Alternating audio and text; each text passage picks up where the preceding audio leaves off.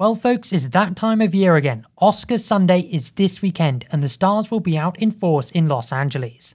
This year's films up for major nominations at the 94th Academy Awards include Apple standout drama Coda, Jane Campion's Power of the Dog, and Kenneth Branagh's Belfast. Bringing you the news you need to know, I'm Birnie and this is 5 Minute Front Page.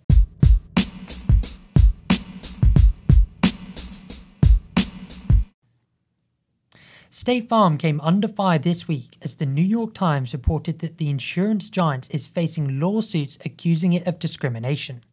These are coming from customers, agents, and former employees. The Times reported that in 2017, a black property owner named Daryl Williams had a pipe burst on his property. His insurance provider was State Farm, and when he went to them to make a claim, the adjuster told him, quote, "We have a lot of fraud in your area," end quote. When State Farm did finally pay Williams, they only paid him a small fraction of his claim. Williams sued, believing these practices to be the result of racial discrimination. In the time since, over 100 cases of racial discrimination have been brought up against the company from current and former employees. And while State Farm denies the claims of racism, the Equal Opportunity Employment Commission has sided with State Farm employees, saying that they had been discriminated against by the company. Alexei Navalny, a prominent leader of the anti-corruption movement in Russia, as well as one of the most prominent critics of Putin, has been sentenced to 9 years for acts of fraud that supporters say have been fabricated by the Russian government. The BBC reported that last year, Navalny was detained after surviving a poisoning that he had blamed on the Kremlin.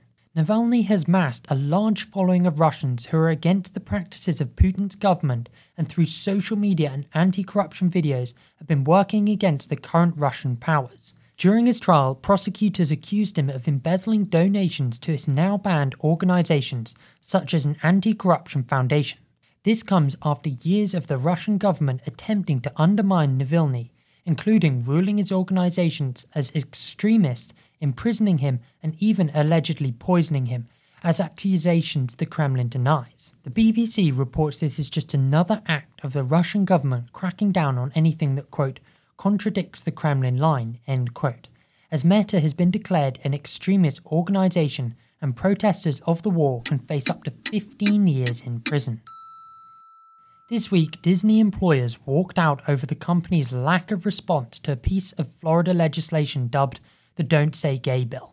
Passed by the Florida State House and Senate on March 8th, the parental rights in education bills limit what can be taught in the classroom about gender identity and sexual orientation. The bill says that the lessons on these topics, quote, may not occur in kindergarten through grade 3 or in a manner that is not age appropriate or developmentally appropriate for students in accordance with state standards, end quote. This comes from ABC News. In light of this, over 150 companies have signed on to a letter by the Human Rights Campaign, but Disney was not one of them, according to the New York Times. The article states that Disney has about 80,000 employees in Florida. An article from NPR says that employees are asking the company to hold donations to some Florida politicians, including Governor Ron DeSantis. Employees also want Disney to craft a plan that protects staff from the bill. President Joe Biden's pick to replace Stephen Breyer on the Supreme Court, Judge Ketanji Brown Jackson, is in the midst of her Senate confirmation hearings. Thursday likely marks the final day of the hearings. Over the past 3 days, Judge Jackson has fielded questions from members of the Senate Judiciary Committee, which is chaired by Illinois Democratic Senator Dick Durbin. Questions have ranged from the sentencing history in child sex abuse cases to her religious faith and the anti-racist curriculum in schools, according to the New York Times. Jackson won't speak in the hearings today, as the committee will be hearing from the American Bar Association, along with other witnesses, according to NPR. Durbin said that he wants the entire Senate to confirm Jackson by April 9th before the Congress goes on recess for the Easter holiday, according to NBC News and NPR. If Jackson gets confirmed, she'll be the first black woman to ever be nominated and confirmed to the Supreme Court. On Friday, the Cleveland Browns acquired quarterback Deshaun Watson in a trade with the Houston Texans, despite allegations of sexual assault which are still under investigation. The Browns signed Watson to a 5-year, $230 million contract but Watson faces a threat of being suspended by the NFL for the 2022 season and is likely to lose contract money per game missed if a suspension occurs, according to CBS Sports. The trade has also sent ripples across the league, with former Browns quarterback Baker Mayfield likely playing for a new team this season.